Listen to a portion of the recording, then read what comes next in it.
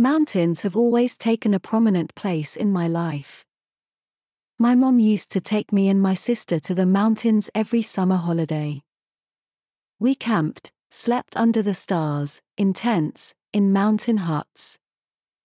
When I was 26, my sister told me about Svalbard, an archipelago between Norway and the North Pole, where her sister-in-law lived and worked as a polar bear guard at a campsite. I'd never heard of this place, let alone of a polar bear guard. I decided to visit. My only reference were the stories of great polar explorers and images of white wastelands.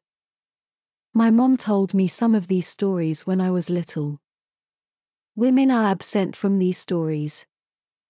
In Svalbard, though, I met many women. Numbers show that 75% of Svalbard's newcomers over the last decade are women. I met waitresses, artists, mechanics, expedition leaders, shop owners, taxi drivers, a priest.